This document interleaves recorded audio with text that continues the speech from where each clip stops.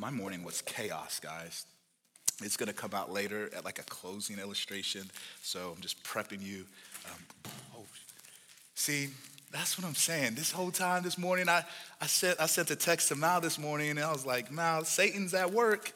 And then that happened. I'm not that guy, but if you are that guy, pray, pray, pray. Or girl, if you're that girl, you could pray as well. Super excited about this journey. Been in the Gospel of Luke for about 4 years now, personally, talking to different people who have, really been in the Gospel of Luke as well. And as a church, we're getting ready to enter into a journey through the Gospel of Luke that is really going to span the next 2 years, okay? And so the goal is that we would be in Luke from now until Easter 2024. Let me give an illustration of what that looks like, and then I'll frame the rest of our time. If you're like me and you have ADHD on steroids, silence terrifies you, right? And so you always need to have something going in the background. Right now in my life, what I've noticed is that not only do I need to have music going in the background, I need to have my alchemy going in the background, AKA those therapeutic, young living, you know what I'm talking about, those situations. I don't even know the formal name for them anymore. What's the formal name for it? Essential oils. It's alchemy, but it's glorious, right? And so I need to have that in the background, but I also need to have music playing. It helps me just focus, which is super weird. And there's moments where as the background music is playing, on my phone, I'll turn it up a little bit. I'm like, oh, that's my jam. And it's just a glorious experience. And that's kind of the picture I want for us as we journey through Luke. That really, it's the music of our church for the foreseeable future. And there's moments in our journey where we're just gonna crank up the volume, right? And I mean, it's gonna be explicit, it's gonna be loud, we're gonna dive in, and there's moments where it's gonna really be in the background. So we won't necessarily preach from the Gospel of Luke. We'll really deal with stuff that's more central to what's going on in our city, what's going on in our church, and maybe even what's going on in my heart, among other things. But it's always gonna be around. It's always gonna be around. And so whether or not we are preaching explicitly from Luke on a Sunday or not, it is going to be the music of our church, the Brook in Miami. But I would hope that it would be the music of a movement. And what I mean is that I sincerely hope that Luke's gospel would move us to tremendous action in our lives, in our cities forevermore, period. That this would almost be the music that allows us to step deeply, more excellently into who God has called us to be. And we'll hopefully see some of that today. What I want to do, I titled this sermon, I usually don't tell the titles of my sermons, but I figure I should start. I titled this sermon, The Roadmap and the Audience, O Excellent Theophilus. And really, that's kind of what I want to do today. I just want to lay out the roadmap quickly of what is going to be the next 2 years. And then the rest of our time, we're just going to dig into the audience and really glean some, what I believe are some transformative ideas from the audience that Luke is writing to. And when I say the audience that he's writing to, I'm talking about the audience generally, but then also the audience that's captured in what Claude Daniel's CD read earlier, verses 1-4. Let me give the roadmap briefly, because some of y'all you said we have ADHD. Are we really going to make it through Luke? Yes, I promise. Kind of broke down our roadmap through Luke in 5 phases. Now, if you're a nerd, I think I'm a nerd, but then you look at the Gospels, you look at different writings, and people have all of these breakdowns, but I have 5, so here we go. There's 5 phases that's going to take us through this journey, and each phase has organizing ideas. And so phase 1 is chapters 1 through 4:13, and the organizing idea, and it's really going to be felt today, the God who fulfills his promises. The God who fulfills his promises. Luke begins his account. There's a dedication that's coming. But man, those first few chapters, you just see the hand of God behind the scenes. And he's very intentional to say this is not just random acts that we are experiencing. This is the thread of divine design, and it's glorious. the God who fulfills his promises. That's phase one. And phase one is really going to take us into the early spring. So we hope to end the year with Luke chapter 4.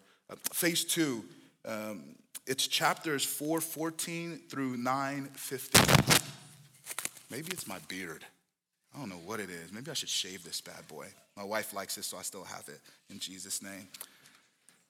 ADHD strong right now. And so that's going to take us from spring 2023 into the summer 2023. And to organize an idea around Luke chapters 4:14 through 9:50 is really a question. Who is this man?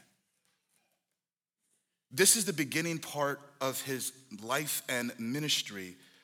There's various themes that show out through the Gospel of Luke, and a lot of them are captured in phase two. This is the height of his popularity. People are clamoring after him, antagonists as well. But everyone eventually collides with the question Jesus poses, who do you say that I am? That's why everybody's a theologian when it's all said and done. Everybody has thoughts about God. Some say no. Some say yes, and then they say Allah. Some say yes, and then they say themselves, what's up, God? Brooklyn, stand up, right? And some say yes, Jesus. But everybody's a theologian. The question is, are you a good one or a bad one? And Jesus forces us to wrestle with who is that man? Phase three. Phase three is actually going to be the shortest part of our time in the journey of Luke. It's chapters 9:51 through chapters 10:24. And the organizing idea is follow me. Jesus has just set his face to Jerusalem. Right, so we're exiting the Galilean portion of his ministry, and he's like, yo, I'm going to Jerusalem. Death awaits me, but resurrection awaits me as well. Renewal is coming. But he set his face, and from that determination and focus that we see from him, he then starts to invite his disciples to do the same. So you start to hear a blitz of some of the most famous sayings. Follow me. If anybody wants to follow, they must take up their cross. And it's crazy, but he is calling people to intimate association and a more intentional walk, phase three. Phase four is chapters 10:25 through chapters 22. It is by far going to be the longest portion of our journey. It spans 12 weeks. It's some of his most famous teachings. Luke in general has a ton of parables that are not contained in the other gospels. And so the organizing ideas is this. It's parables, principles, people, and the kingdom of God. And phase five, where we'll land our series, that's going to actually cover fall 2023 to 2024. But phase five, where we land, is going to be chapters 22 to chapter 24. And the organizing idea is the fullness of time. The fullness of time. All of time orients around what happened at Golgotha, where Jesus hung, bled, and died. This is the axis of human history. It's the fullness of time. And so we'll see his betrayal, we'll see his final moments with friends, we'll see his farewell address, which also contains a command. We'll see tombs, we'll see the road to Emmaus. It is a culmination of the earthly life of the King of Heaven. But the culmination of the earthly life of the King of Heaven is a catalyst to the earthly lives of the people of God. Say that again. The culmination of the earthly life of the King of Heaven is a catalyst to the earthly lives of the people of God. And so when we walk away from Luke, the aim is that his words, Jesus' words, his work, his ways would so saturate us that it would be wind in our sails. It would be the fuel for transformative life. So if you're a Christian, this is that you would grow stronger in more excellent ways. If you're not, if you're just kind of like hanging around, kind of, dipping your big toe in the water. Is it cold? Is it hot? I don't swim, so I don't understand that experience, but I've seen it. Dive in. Now, I want to say dive in today. because tomorrow's not promised. But the goal is at least lock in and let's see what Jesus is saying through this account and make a decision at the end. Make a decision. Don't live in the in-between, on the fence. A friend of mine once told me about his conversion story. He said, man, I thought I was living on the fence, and then I realized there is no fence. And he was right. So make a decision. All right. That was for those who think that I'm just super random and there's not a plan. I promise there's a plan in Jesus' name. Now, let's dive into the audience. The rest of our time today is going to be examining the audience. Who are they? What is Luke saying to them? What are the ideas that are birthed from what he's saying? And can we walk away with greater curiosity and confidence? One of the people in the audience, or one of the audiences, is not explicitly stated in the text today that CD read, but it's where we start because it's actually the audience that to me saturates Luke and really defines our church and our city. I'm going to read a passage and then we'll get to work. Luke chapter 4, 18 through 19, it reads like this. This is actually one of the most controversial passages in the New Testament. Conversation after conversation with spiritual leaders and pastors ultimately comes down to how you interpret this passage that I found. And I don't make that claim for shock value. This is just been at it for a long time now, and this is what I've seen consistently. It comes down to how you understand and ultimately apply this passage. Practically, this passage, among a few others, but this passage gave birth to the Brook Church. It gave birth and bones to an idea in my heart in Atlanta, Georgia, which is full, don't move there. For all of my Miamians that find their way in Tampa or Atlanta. This passage, read with me. Luke 4, 18 through 19 says like this. This is Jesus' inaugural address. He says, the Spirit of the Lord is upon me because he has anointed me. The concept of anointed, which is super fascinating in the Hebrew text, actually develops the word that we get for Messiah.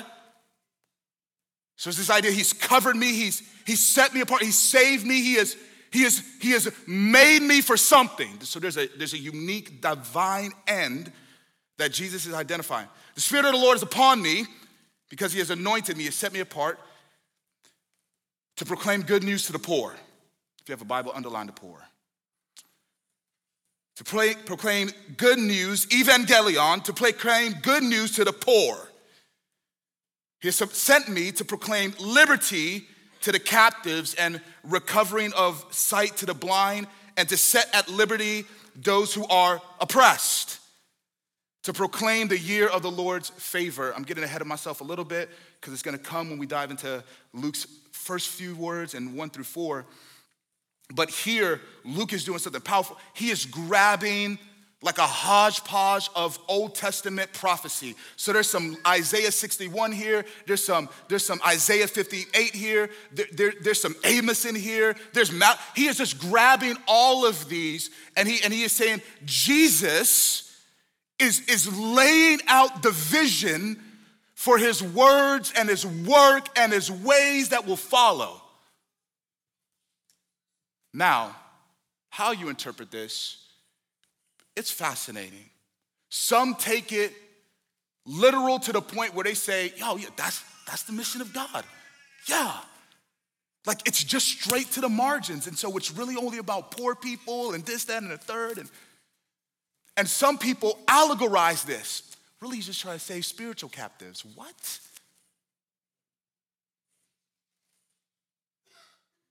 What the scriptures invite us to do is to join those realities, there are spiritual and social implications that Luke himself, all throughout his account, is trying to get us to see, and they collide here. So, what sits on this is Leviticus 25, the year of Jubilee. The year of Jubilee. If you're familiar with Old Testament Jewish history, the year of Jubilee is after 49 years, on year 50, all debts go free, which is pretty crazy. Pretty crazy.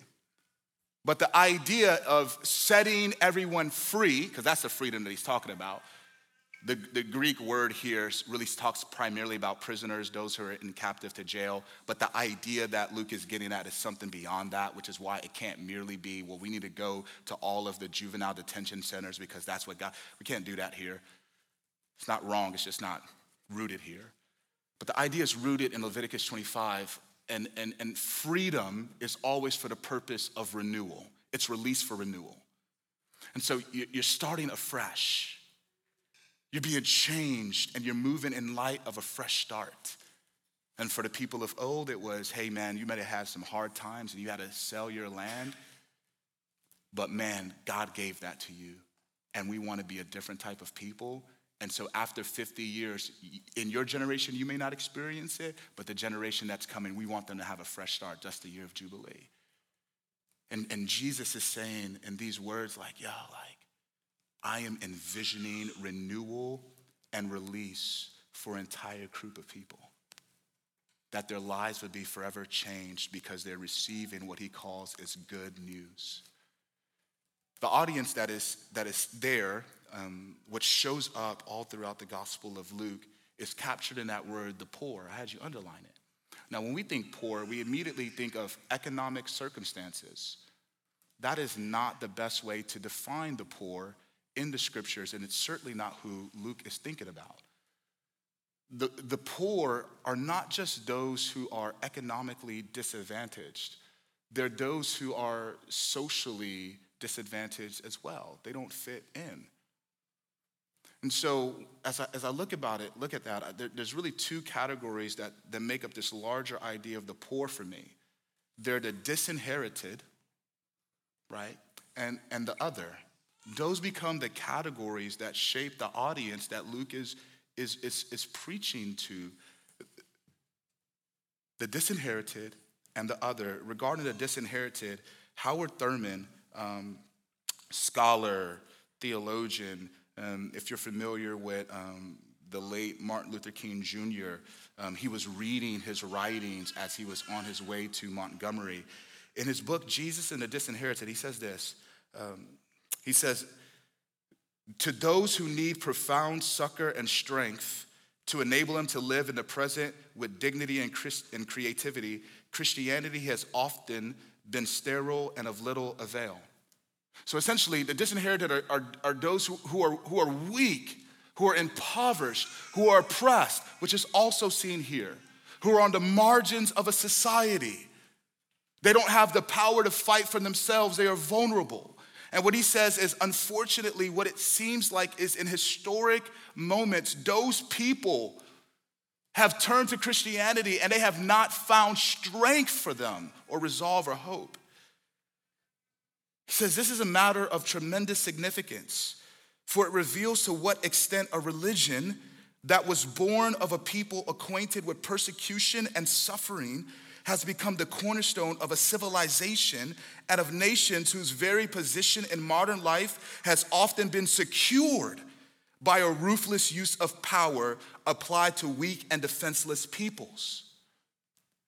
He's saying the fact that those who are most marginalized among us turn to Christianity and don't find strength and resolve and hope speaks to the massive distortion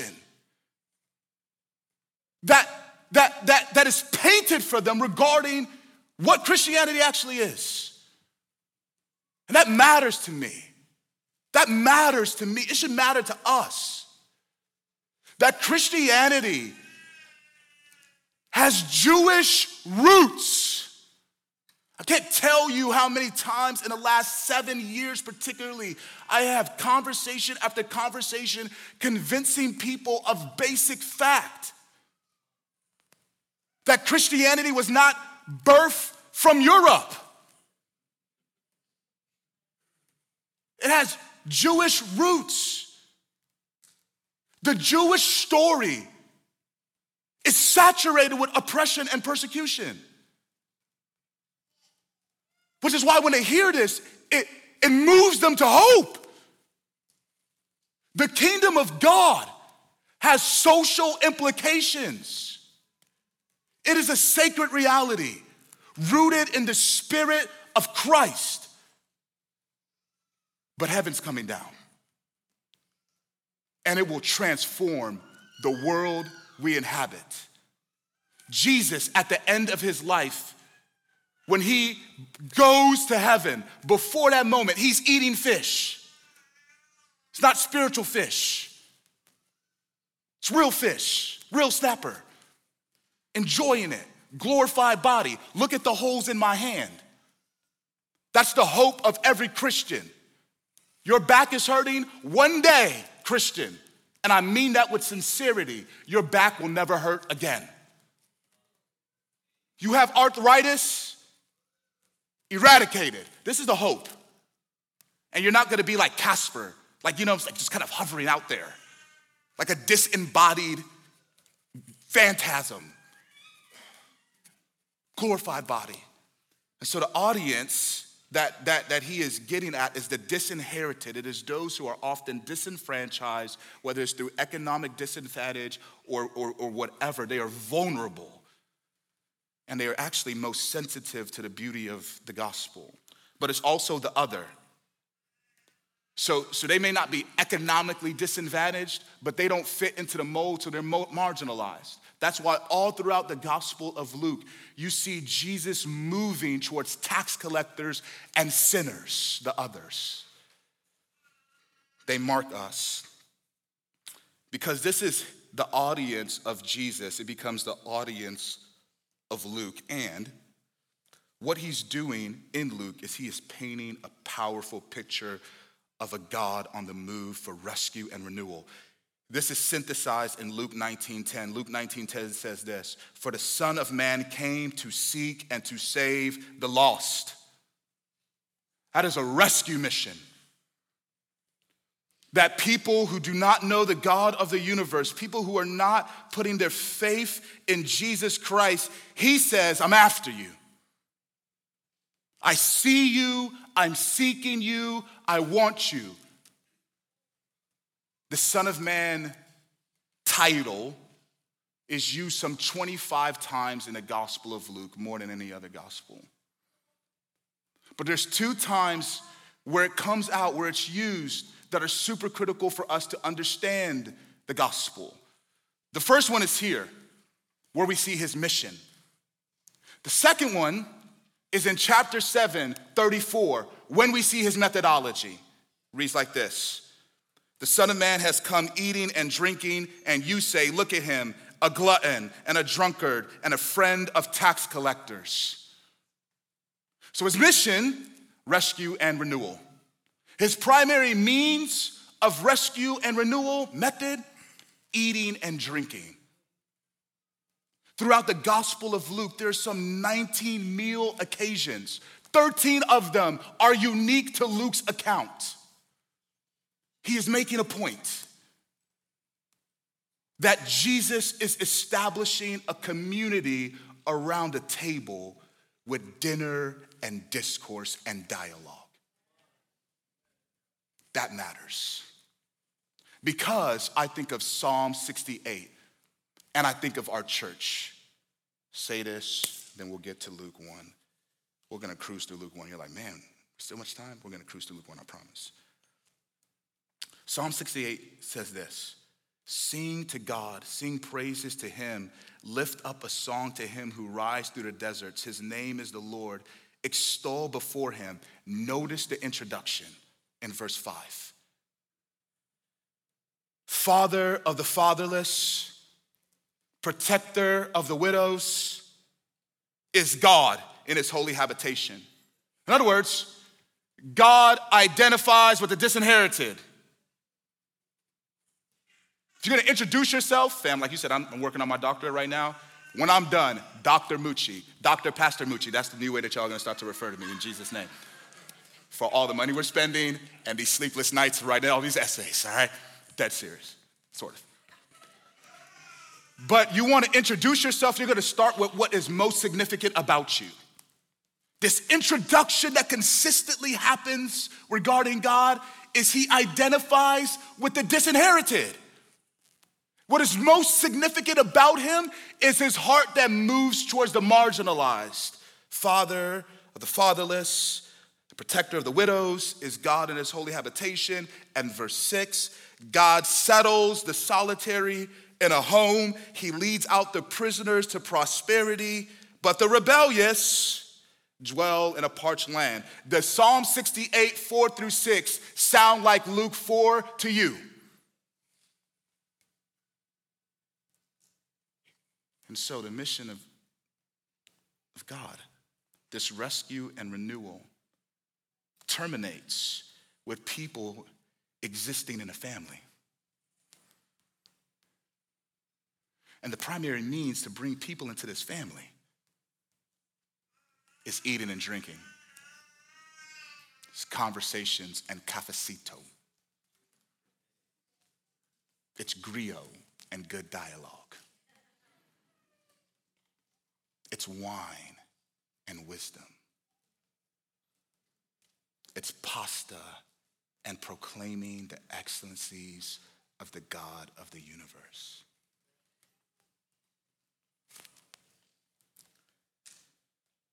Here's why this grabs me.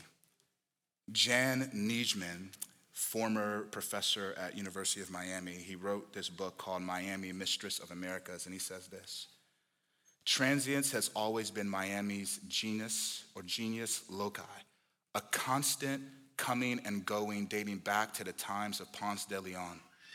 It has only intensified in more recent global times. Very few people here seem to plan a permanent stay.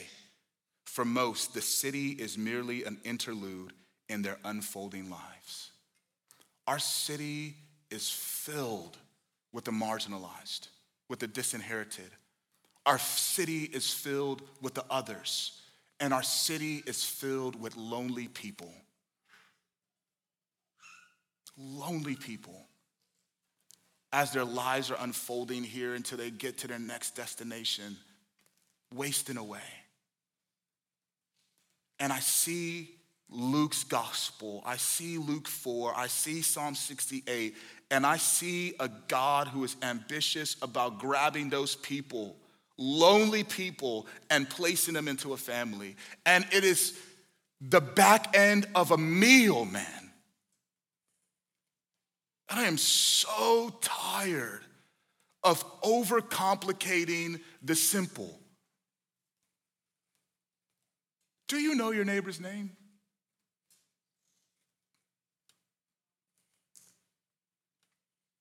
Do you know their name? I love Christian fellowship. I do. And if you're in college, it's like, oh, let's do game night, which is like mafia, but now it's like, Among Us and all this other stuff. I love it. Do you know your neighbor's name? Do you know their story? Have they ever sat across your dinner table and had a conversation with you? Do you know what breaks their heart? Do you know what makes them tick? Do you even know their job?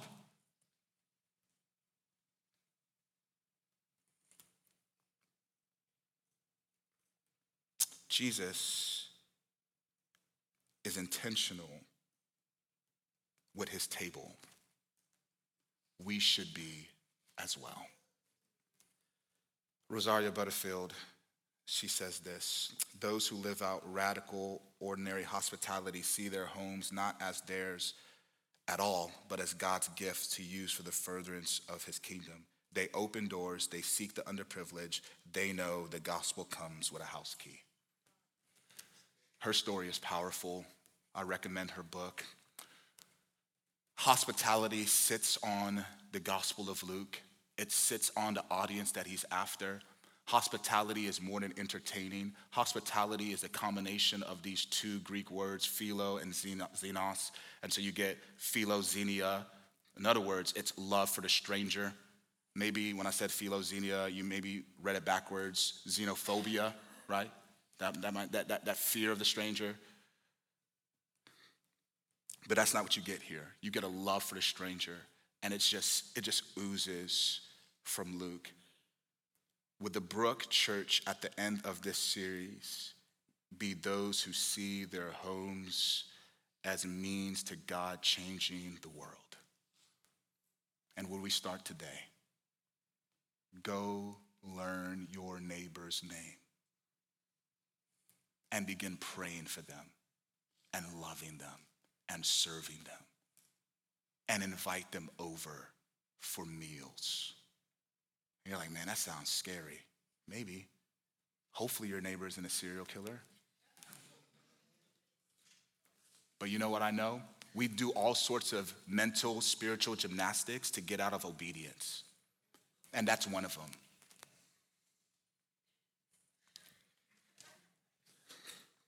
All right.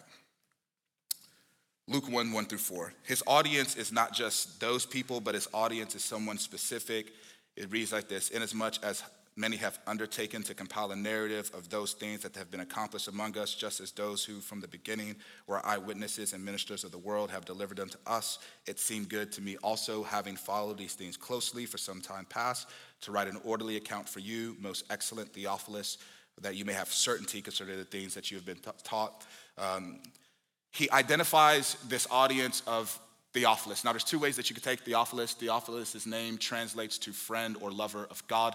How you take the audience or how you take Theophilus actually does matter in many ways, but it doesn't matter in others. And the reason being, like, whether you believe Theophilus was a legitimate person, an actual entity or not, it doesn't necessarily change the essence or the core of the account. Now, he says most excellent Theophilus. He uses that moniker, most excellent, 3 times, or 4 if you count to Theophilus, but he directs it to 2 other people. He directs it to Festus, and he directs it to Felix. Most people have an early date for the Gospel of Luke, written around 60, like AD 60, 62, somewhere around there. So it's before, like Nero goes crazy, because Nero's gonna go crazy. He's gonna martyr Paul, he's gonna martyr Peter, and so a lot of people have an earlier date. They look at the book of Acts, which Luke also wrote, and they see that he's not including Paul's death in there, so it seems like he wrote this before Paul died.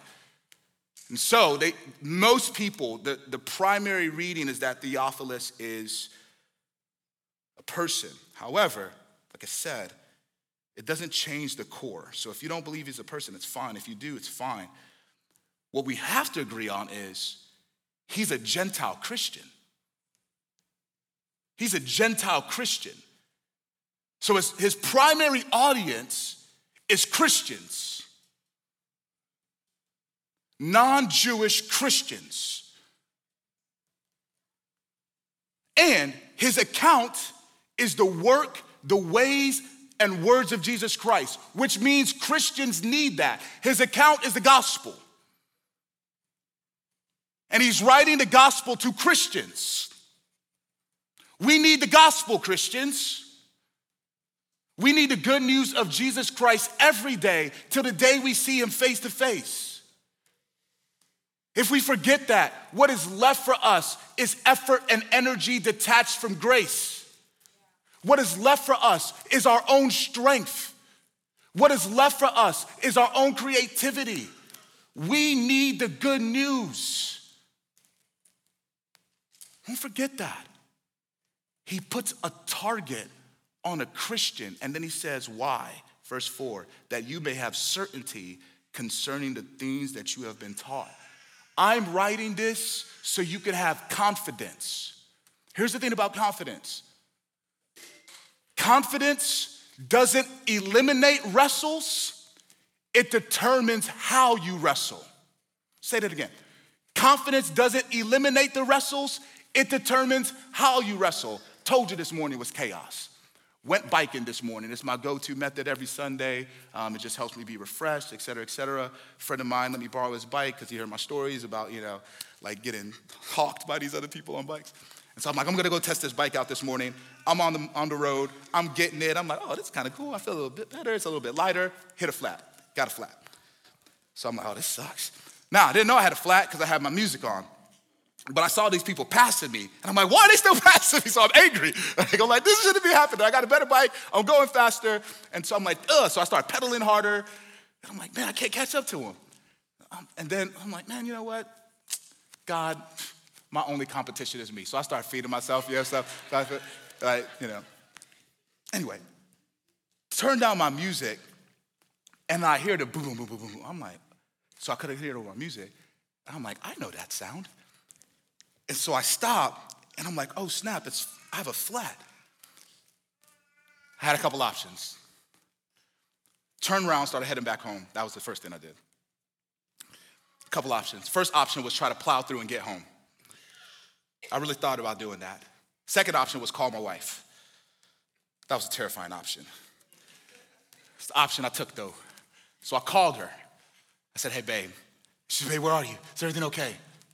I'm alive, I'm fine, that's how I'm calling you. I got a flat, can you come get me? I'm right by the Benihana's. Beautiful scene, by the way. She's like, absolutely. Now, I had confidence that she would come. I had absolute confidence, but I was terrified because I know that she's always scared when I get on my bike. So I was terrified. But I had confidence that led me to an action. Are you tracking with me? It didn't eliminate the wrestle of going back and forth. I'm actually gonna call her, I'm gonna try to plow home. But it determined how I wrestled. I ended up at the right spot with the right decision. You tracking with me? Luke is writing this so that we can have confidence. So we're going to wrestle for the rest of our lives. But when we grab this account and we grab his words, we should have confidence so it determines how we wrestle and where we end up. Christian, what you believe is true. It's true. Look at the pathway that Luke is using to build their confidence. This is what he says. Inasmuch as many have undertaken to compile a narrative, that narrative language matters. What he's saying is people are putting together a story. First of all, when I die, some of you are gonna be like, man, let's put a story together for like Muche. Come on, man. Maybe more to y'all, maybe more to my family. But I doubt the entire globe is gonna come together and put a story together regarding me that is gonna outlive me. That's weird. But something happened that caused people to come together and say, we need to get an account of this. We need to memorialize this, not just for us, but for generations to come. It's a narrative. Now here's where this bothers us. Because other people are creating this account. We have Luke, we have Mark, we have Matthew, we have John. And sometimes they seem competing when they're really complementary. And there's some reasons where you're like, man, that's a little confusing, and I get it. But part of it is there's something in us called chronological arrogance. And so we look back like, look at those people. You mean that you really, when you wanted to make a phone call, you had to go home and grab this large shoe-looking thing off of a base and put that to your ear? What is that? You know that those existed before cell phones, right? Do the exercise. How do you talk on the phone? This is how I do it. This is how some of this next generation does it. What is this? You're slapping yourself, right? But we look back with chronological arrogance. How could that happen? What did you do? And we immediately think we have a better way of how it should have happened. And we dismiss what they did. Tim Mackey is such a dynamic teacher. He says this, regarding the gospel accounts, define the gospel accounts by what they actually did, not by what I think they ought to have done. Now here's why that matters. The gospel accounts are not empirical evidence devoid of bias. What we want is just give me all of the facts and let me make a decision. That is not how they are recording history. First of all, that's not how anybody records history. They are recording history by saying what happened and then attaching meaning to it. They are interpreting events to paint the story. We all do that. If you're married, you have a way of telling how you first met your spouse. And if you've been married for a very long time, you know whose part is whose. So this is where they start off the conversation. This is where you intersect, and then you do the was it really like that? And blah, right? And sometimes you condense it, and sometimes it's longer. But what you're doing is you are telling the story with the end in mind. And that is what they have done. This is the gospel accounts, capturing all of these stories. Say, oh, man, there was this time where he fed 5,000 people, but him feeding 5,000 people, that wasn't for random sake. That was him showing that he's the bread of life. And so we're going to put it right next to, I'm the water of life. This is the Gospel of John. We see this in Luke chapter 7, where Jesus is now at this table. And then immediately after that, he invites this. This is consistent to what they're doing. They're trying to tell a story. So he says, you can have certainty because many have compiled a narrative that is orderly. Furthermore, he says, this isn't stuff that's happened. This is stuff that's been fulfilled or accomplished. The things that have been accomplished among us. So Matthew's gospel is explicit correspondence. He is grabbing the Old Testament and he is explicitly, consistently weaving it into the story. Richard Hayes, he's a New Testament professor, beast. When he talks about Luke's gospel, he says it's not explicit, it's implicit correspondence. In other words, the Old Testament is all throughout Luke's gospel.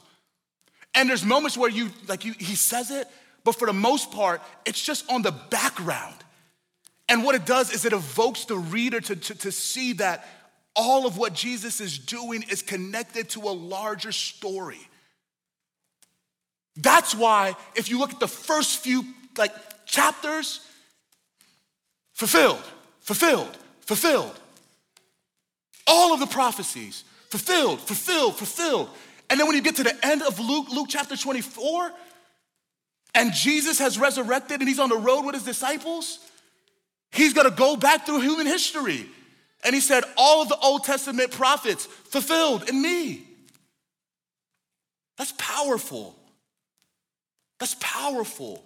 He removes Christianity from happenstance and he roots it in human history. Events that happened according to somebody's plan, fulfilled. Apply that, then close.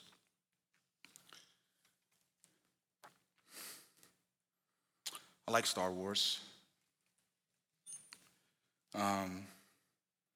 I know some people don't like the prequels. And some people don't like Rey or Finn and the new trilogy. And I get it, because the first trilogy was so amazing. The Luke, I'm your father moment, amazing. And you could watch some of the movies and they're so self-contained that you could kind of get a gist of what the other movies were talking about. But you lose the depth of the Star Wars Skywalker saga if you don't see episode 1, episode 2, episode 3, episode 4, episode 5, episode 6, episode 7, episode 8, episode 9. Similar with Avengers. Loved Infinity War. Y'all track with me? Great movie. But there's some nuances that came from the first Avengers. You lose the depth when you detach things from their larger story and context. There is a type of Christianity that says, let's just live in the Gospels. And I want to say, you can't do that without looking at the rest of the Bible. And that type of Christianity is in my generation and the generations that are following, where they are so frustrated with how people have weaponized Christianity that they look at the scriptures and they pick and choose what is relevant. And the picture of God painted in the Old Testament seems to be like this angry being that wants to hurt and harm people. But I like the picture of Jesus that's painted. Don't do that. Jesus didn't do that to himself. We shouldn't do that to him. And so if you're brave, as we're going through Luke, grab Isaiah. Grab 2 Chronicles.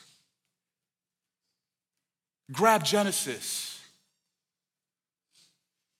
And as you read through those books, you'll see the story of Jesus come alive. I close with this. God is a promise keeper, and the Gospels testify to that. Just as those who from the beginning were eyewitnesses and ministers of the word have delivered them to us.